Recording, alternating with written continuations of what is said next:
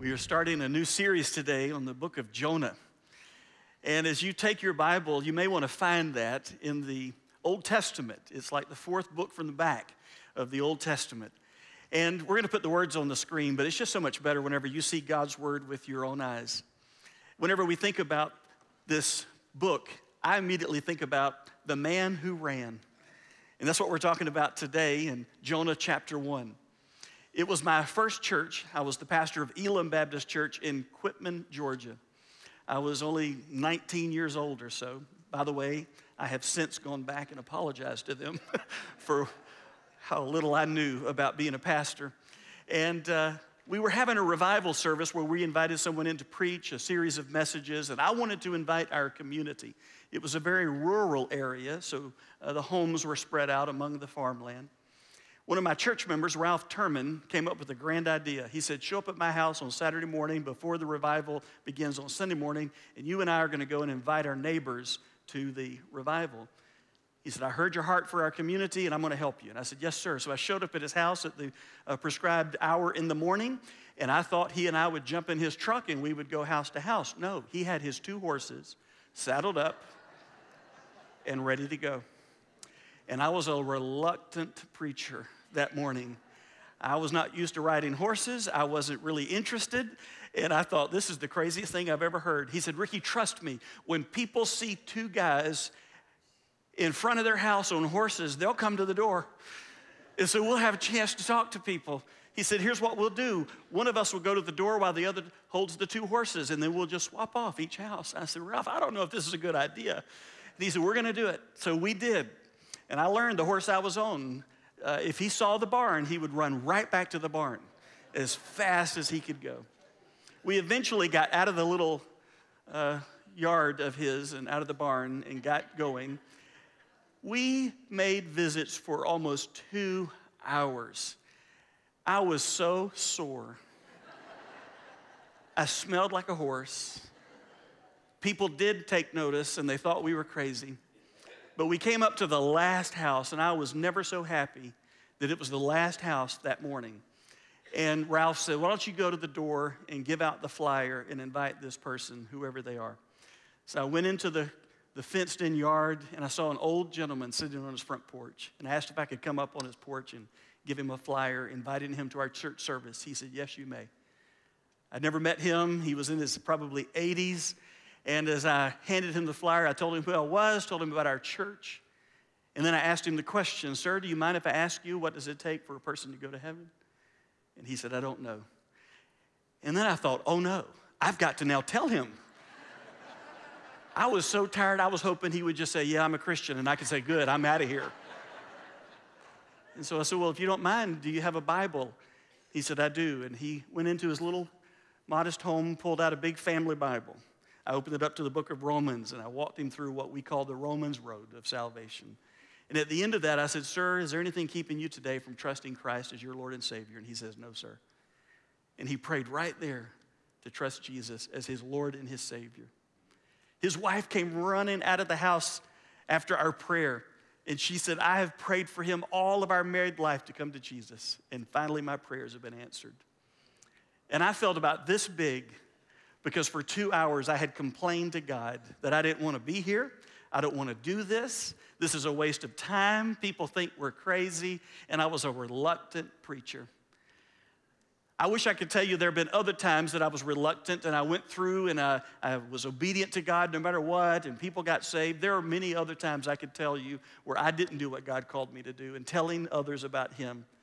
And I sat there with my mouth closed, and I didn't open my mouth and share the good news of Jesus, and I lived to regret it. I don't know about you, but whenever I think about Jonah, if you know anything about this story, you know he's the man who ran. God sent him on a mission to tell other people, warning them about the coming judgment of God, but also offering them the mercy of God that our choir sang about this morning. And yet he ran. And there's a little bit of Jonah in me. There's probably a little bit of Jonah in you as well.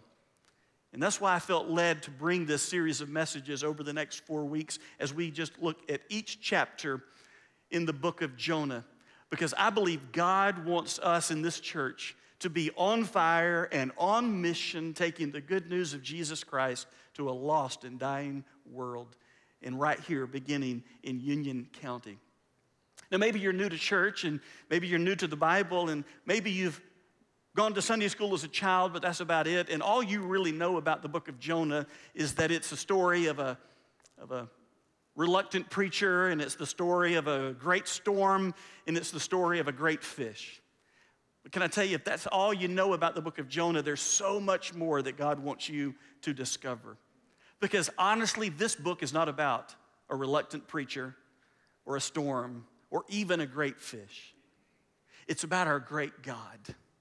He's the hero of this story, not Jonah, not you, not me. And by the way, every book of the Bible, the hero is God himself in the person of our Lord and Savior, Jesus Christ. This book reveals to us the great heart of our God, a heart full of mercy and compassion for those who are far from him, a God who longs to save all who will trust in him. And so whenever it's all said and done, when this book study is over, I pray that we know more about our great God than just a great storm and a great fish. Now, maybe you're also wondering as we open up the study, is this real? Did this really happen? Was there really a person named Jonah? Was he really swallowed by a great fish? Or is this myth and legend? Friend, this is not fable, it's history. In fact, it's his story. It's God's story. It is a miracle of what God did in this book. And one of the reasons that I believe in the historicity of the person of Jonah and the authority of the book of Jonah is because none other than my Lord and my Savior believed in the story of Jonah. And as you've heard me say several times now, if Jesus can predict his own death, burial in a grave, and resurrection 3 days later and pull that off, I'm just going to trust anything he says to me. And whenever Jesus looked at the book of Jonah, he often used it as a warning to people who would not repent of their sin, but also as a sign of his own resurrection from the dead.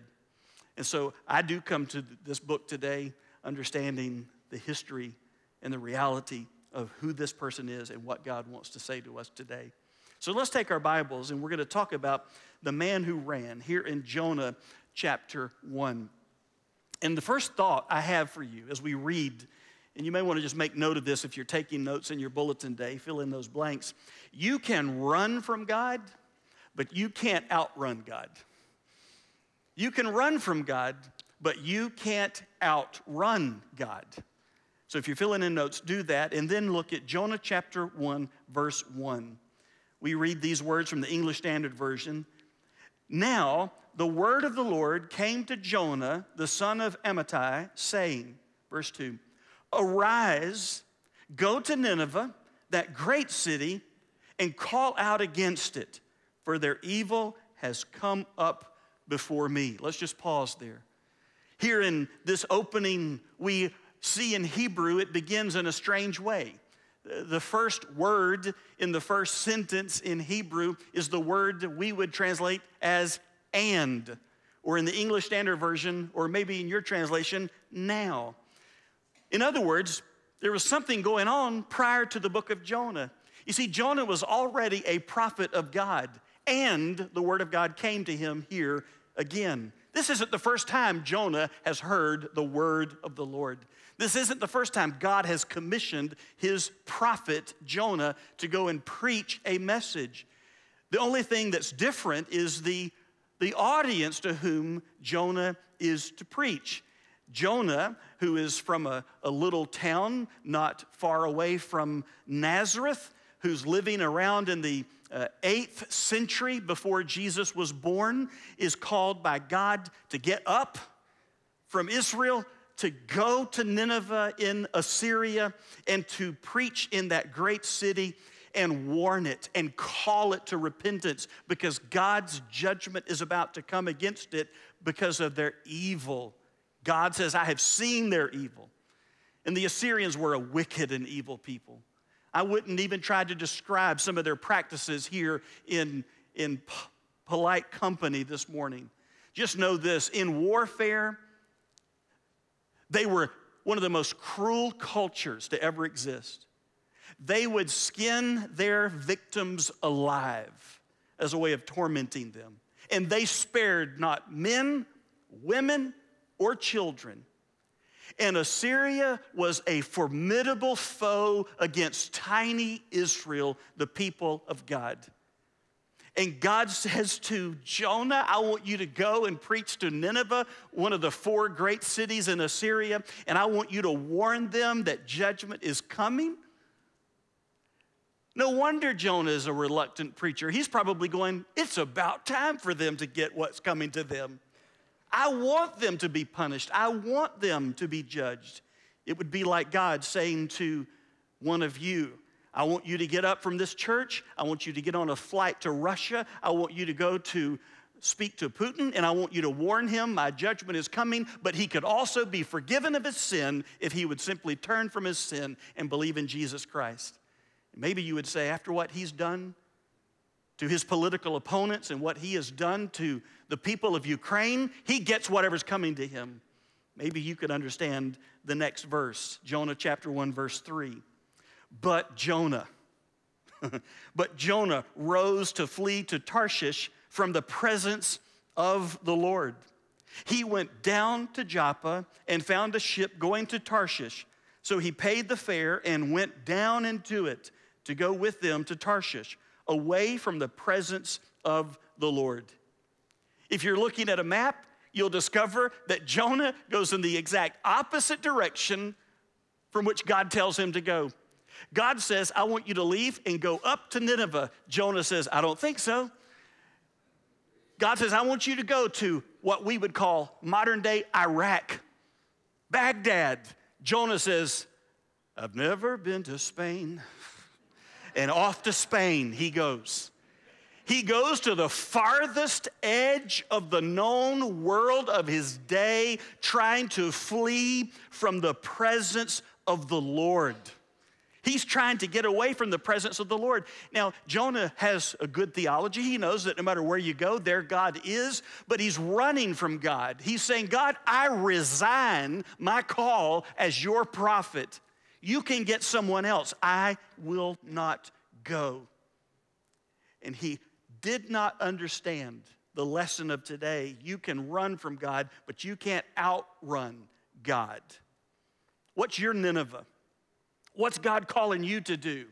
Where's God sending you? Where's God saying, I've got something I want you to do? Is he calling you to a ministry? Is he calling you to a service? Is he calling you to a community involvement and project and service to make our community better? Is he telling you, I want you to go and tell your family member about me? Is he saying, I want you to go and invite your friend to church? Is he saying it's time for you to share the gospel with someone who's lost? What's your Nineveh? And are you trying to run from God this morning? Are you running from him? I know that I tried to run as a teenager when I first felt God calling me into ministry.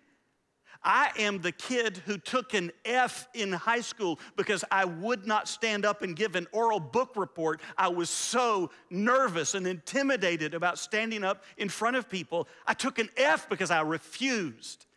And then God wants to call me into ministry. I said, God, you got the wrong guy. Whenever my grandfather, my mom's dad, passed away before Christmas, on Christmas Eve, and we had his funeral the day after, I remember coming home overwhelmed with the grief that I saw in my mom's eyes and in my family's eyes. And I remember saying to them, I will never go to another funeral. Don't you ever ask me to go to another funeral. Even if you die, I will not go to your funeral. And now that I'm a minister, I've conducted over 800 funerals in my ministry. I didn't want to surrender my life to God. And I tried to run, but I couldn't find any satisfaction anywhere. The farther I ran and the harder I ran, the more I would run into God and his call for my life. And that is the same for you today.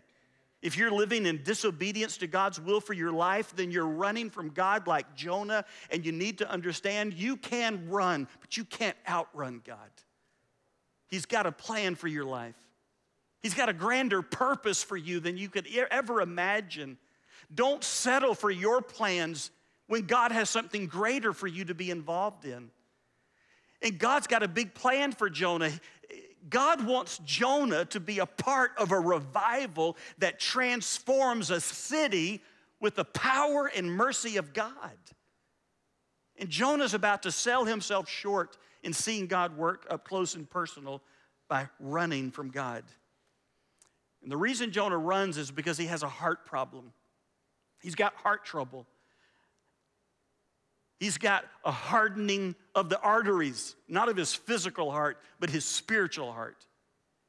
You see, if Jonah really loved God with all of his heart, mind, soul, and strength, like the Word of God commands, then he would have loved his neighbor like himself, even a neighbor like the Ninevites. And he would have been willing to go and tell them the good news of Jesus, lest they die and go to hell.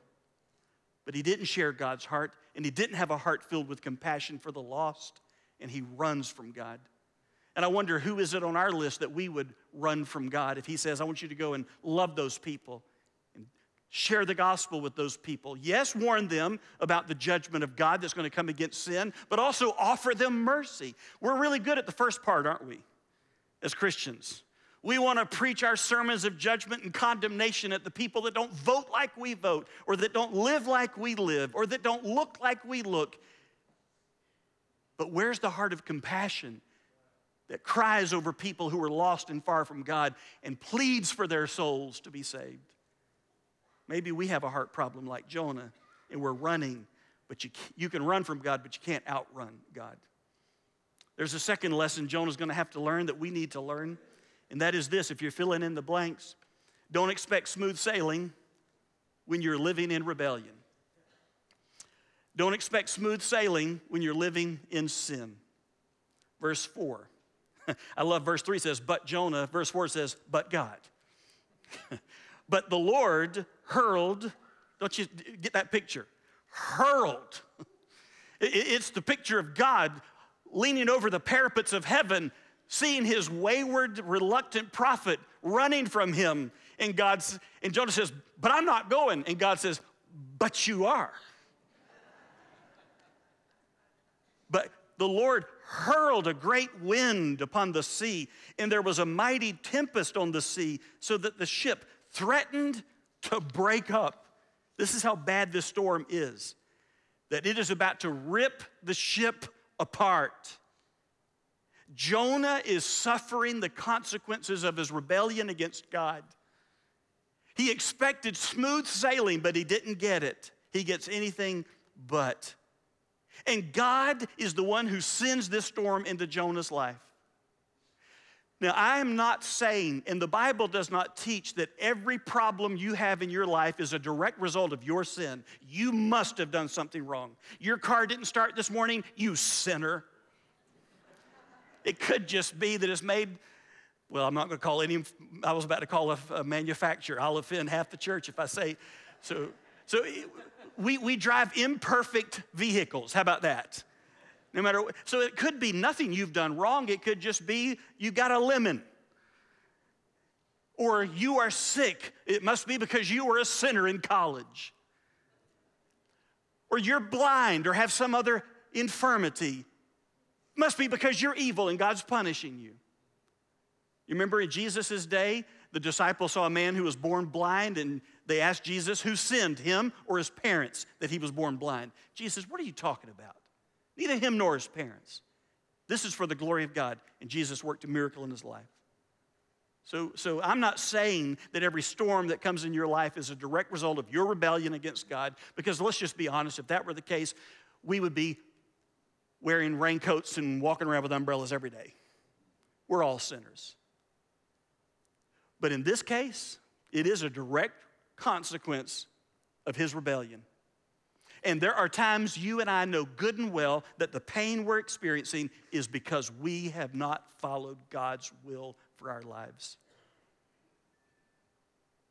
Jonah faces the consequences almost immediately. We don't know if this is hours into this voyage or a few days into the voyage before the storm comes. For us, it could be months or years before we suffer the consequences like Jonah, but it's just a matter of when, not if, because you can't expect smooth sailing if you're living in rebellion against God. God wanted Jonah to know what we sing sometimes in that hymn, trust and obey, for there's no other way to be happy in Jesus but to trust and obey. But like Jonah, I am prone to wander. I am prone to leave the God I love, and then I suffer the consequences. This is so bad, even these seasoned sailors are afraid. Look at verse 5. Then the mariners were afraid, and each cried out to his God. No, they're pagans, so they're crying out to their God. And they hurled the cargo that was in the ship into the sea to lighten it for them. But Jonah had gone down into the inner part of the ship and had lain down and was fast asleep. Do you hear this recurring phrase? Down, down, down, down. Jonah went down to Joppa, went down into a ship, and went down into the hull of that ship and went down to sleep. Verse 6, so the captain came and said to him, what do you mean, you sleeper? Kind of like church Sunday morning. Arise, call out to your God. Perhaps the God will give a thought to us that we may not perish. These pagan sailors say, hey man, why are you sleeping? We're about to die. We're having a prayer meeting up on deck. Why don't you join us? Why don't you add your God to the list of our gods, and let's hope that your God will answer our prayers so that we will not die here. Verse 7, and they said to one another, come, let us cast lots that we may know on whose account this evil has come upon us. So they cast lots, and the number fell on Jonah. Everybody's obeying God except Jonah. The storm obeys God. The sailors obey God. The lots obey God. Jonah is not obeying God. But look at verse 8. Then they said to him, tell us on whose account this evil has come upon us. What is your occupation? Where do you come from? What is your country? And of what people are you? Verse 9. And he said to them, I am a Hebrew, and I fear the Lord, the God of heaven, who made the sea and the dry land. Jonah is totally contradicting his own confession of faith. I'm a Hebrew. And I fear, I reverence, I respect the Lord, who is the God of heaven, who is creator of everything, including the sea and the dry land. Then why are you on this ship running from your God if that's what you feel? And isn't it true in all of our lives? There's a little bit of Jonah in us. That we can sing these great songs of our faith, and we can preach these great sermons of our faith, and we can say amen to these great messages of our faith, and then we'll right out the door and disobey God. And our very lives are contradicting our testimony of faith. And here, this Jonah, who's running from the Lord because he doesn't want to preach to pagan Ninevites, has been given a platform to preach to pagan sailors. Verse 10. Then the men were exceedingly afraid. Now they're really afraid. They're not just afraid of the storm. Now they know why they should be afraid of the God of Jonah. And they said to him, what is it that you have done? For the men knew that he was fleeing from the presence of the Lord because he had told them. Verse 11, then they said to him, what shall we do to you that the sea may quiet down for us? For the sea grew more and more tempestuous. Verse 12, he said to them, pick me up and hurl me into the sea. Then the sea will quiet down for you. For I know it is because of me that this great tempest has come upon you. You say, oh, how brave of Jonah. No. This is not bravery. This is actually cowardice. This is hard-heartedness. Jonah would rather die than repent before God. He could repent and the storm would stop. But he says, just throw me overboard. But then these pagan sailors are better people in this moment than Jonah is. Look at verse 13. Nevertheless, the men rowed hard to get back to dry land, but they could not, for the sea grew more and more tempestuous against them. They didn't want to throw him overboard. They cared more about his life than he cared about theirs. And Jonah's still in the middle of this storm. Verse 14, therefore they called out to the Lord, O Lord, let us not perish for this man's life, and lay not on us innocent blood, for you, O Lord, have done it as it pleased you. So they picked up Jonah and hurled him into the sea, and the sea ceased from its raging. Then the men feared the Lord exceedingly, and they offered a sacrifice to the Lord and made vows. Jonah, who was unwilling to go and preach to pagan Ninevites, has just led a whole shipload of sailors to the Lord. And as soon as they throw him overboard, the storm ends. It reminds me of when I was able to go many years ago to Naval Station Mayport, which is 7 miles from my church in Jacksonville. One of the Navy pilots who was a member of our church said, "Pastor, I want you to come. I'm going to put you in a flight simulator of the helicopter that I fly every day. It's based on the Apache, and I want to show you how to fly this helicopter." Yeah, right. So we get in this flight simulator. I'm all suited up. I'm ready to go. I cannot fly straight. I can't even lift off the ground to save my life. I have never in my life felt so uncoordinated between what you have to do with your feet and those controls, what you have to do with the hand controls and the thumb controls and all the information coming at you. And after about 30 minutes of that, I was exhausted. I was just absolutely emotionally and physically drained. And I said, "Man, I appreciate it. This has been fun. I think I'm done." He says, "You're not done yet." I said, "What do you mean I'm not done?" He said, "There's one more flight simulator we're going to put you in. You got to land this helicopter in the middle of the night on a storm-tossed ocean on the back of an aircraft carrier. Good luck with that, Pastor." After we finished my multiple failed attempts, he said, "Pastor, what have you learned?" I said, "I have learned if the United States Navy needs anyone to crash their helicopters, I'm your man." So, man, I got a new appreciation for you. And the simulation ended, and then he pulled me aside, and he and some of those pilots talked to me about their training and what they do and showed me the aircraft. It was amazing. And Jonah's in the middle of a simulation. You can run from God, but you can't outrun God. And don't you expect smooth sailing when you are living in rebellion. And now, as he's trying to run from the Lord, God has one more test for him. Verse 17. "And the Lord appointed a great fish to swallow up Jonah. And Jonah was in the belly of the fish 3 days and 3 nights. Here's where the fish comes in. The fish is not the hero of the story. The fish is because Jonah has been going in the wrong direction. He needed an Uber back into the right direction. And God himself creates this fish to swallow him up and to safely bring him to where he needs to be. And he is in the gastric juices of this great fish for 3 days and 3 nights. And what has Jonah learned? He's learned, I can run from God, but I can't outrun God. And I can't expect smooth sailing when I'm living in rebellion. And here's a lesson he needs to learn. If you're taking notes, fill in this blank. This is really the bottom line today. We're out of time, but if you haven't heard anything else I've said to you, please don't miss this.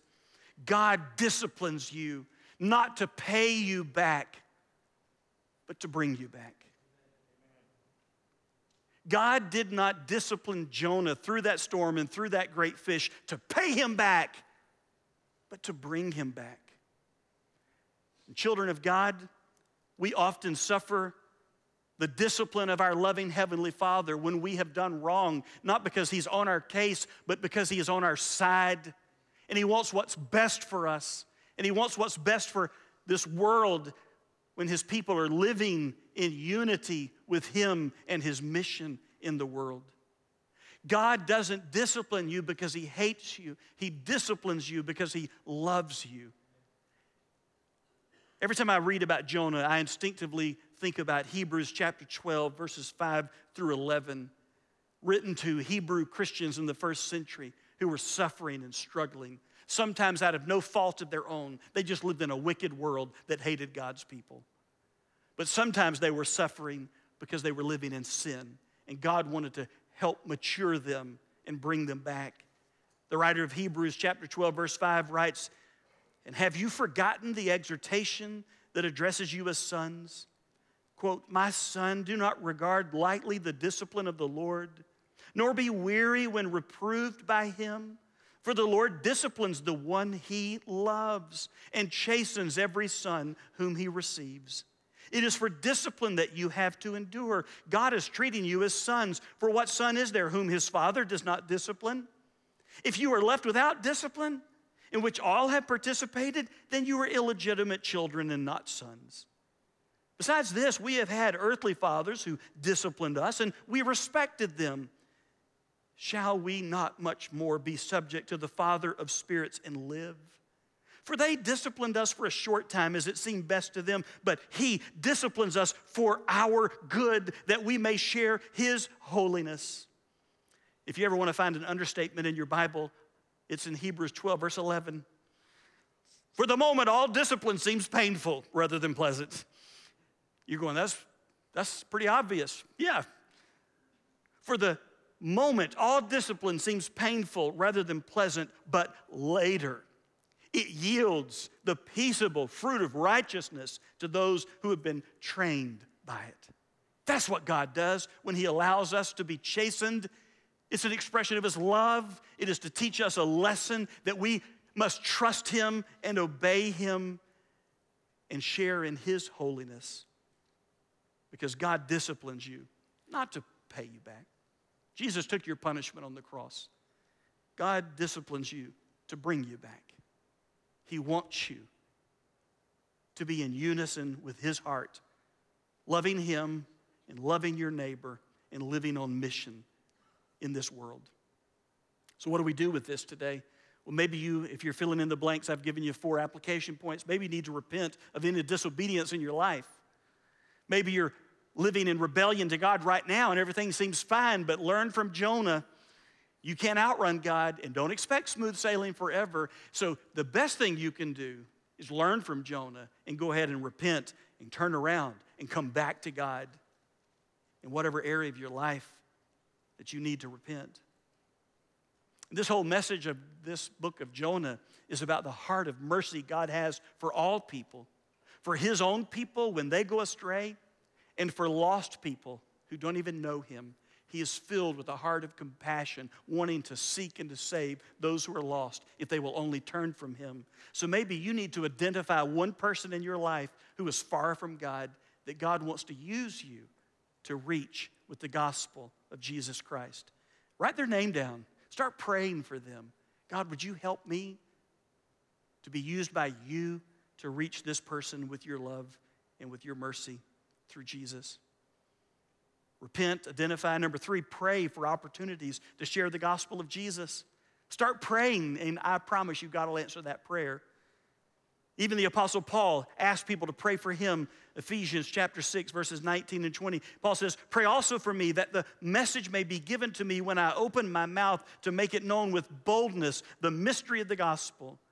For this I am an ambassador in chains. Pray that I might be bold enough to speak about it as I should.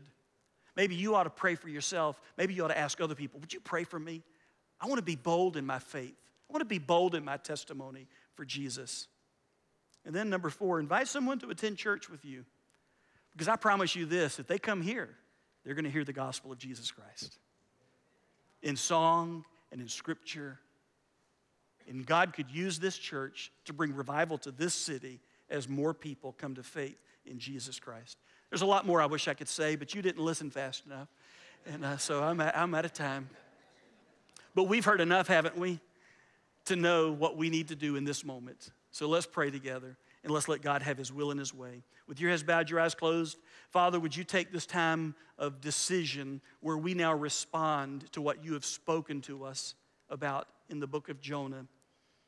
That if we haven't heard anything else, let us know that you discipline us, not to pay us back, but to bring us back. And God, for some of us, we need to repent of sin in our life, and we need to turn back to you and turn back to your way in our lives. Thank you for being merciful and compassionate to want us back and to let us come back if we'll confess our sin to you and come home. God, I pray that right now in the stillness of this moment, there will be men and women and husbands and wives and boys and girls and grandparents today and single adults today who will say, I know Jesus is my Lord and my Savior, but I haven't been living for him in some area of my life. I've been living in disobedience to his will for my life, and I'm coming back to the heart of God today. Father, thank you for this opportunity to come back. And God, there could be somebody here listening to me or someone watching online who realizes that right now, if they were to die, they would spend eternity separated from you, under your judgment, not because you hate them, but in spite of the fact that you love them, you sent Jesus to die for them, who rose from the dead, but they would not trust in him as their personal Lord and Savior. God, I pray that right now, in this moment, they would turn from their sin and turn to Jesus. Let him be their Lord and their Savior. Heavenly Father, have your will and way in this moment as we believe in Christ, who rose from the dead, having paid for the penalty of our sin. May we put our trust in him and him alone. In Jesus' name we pray, amen.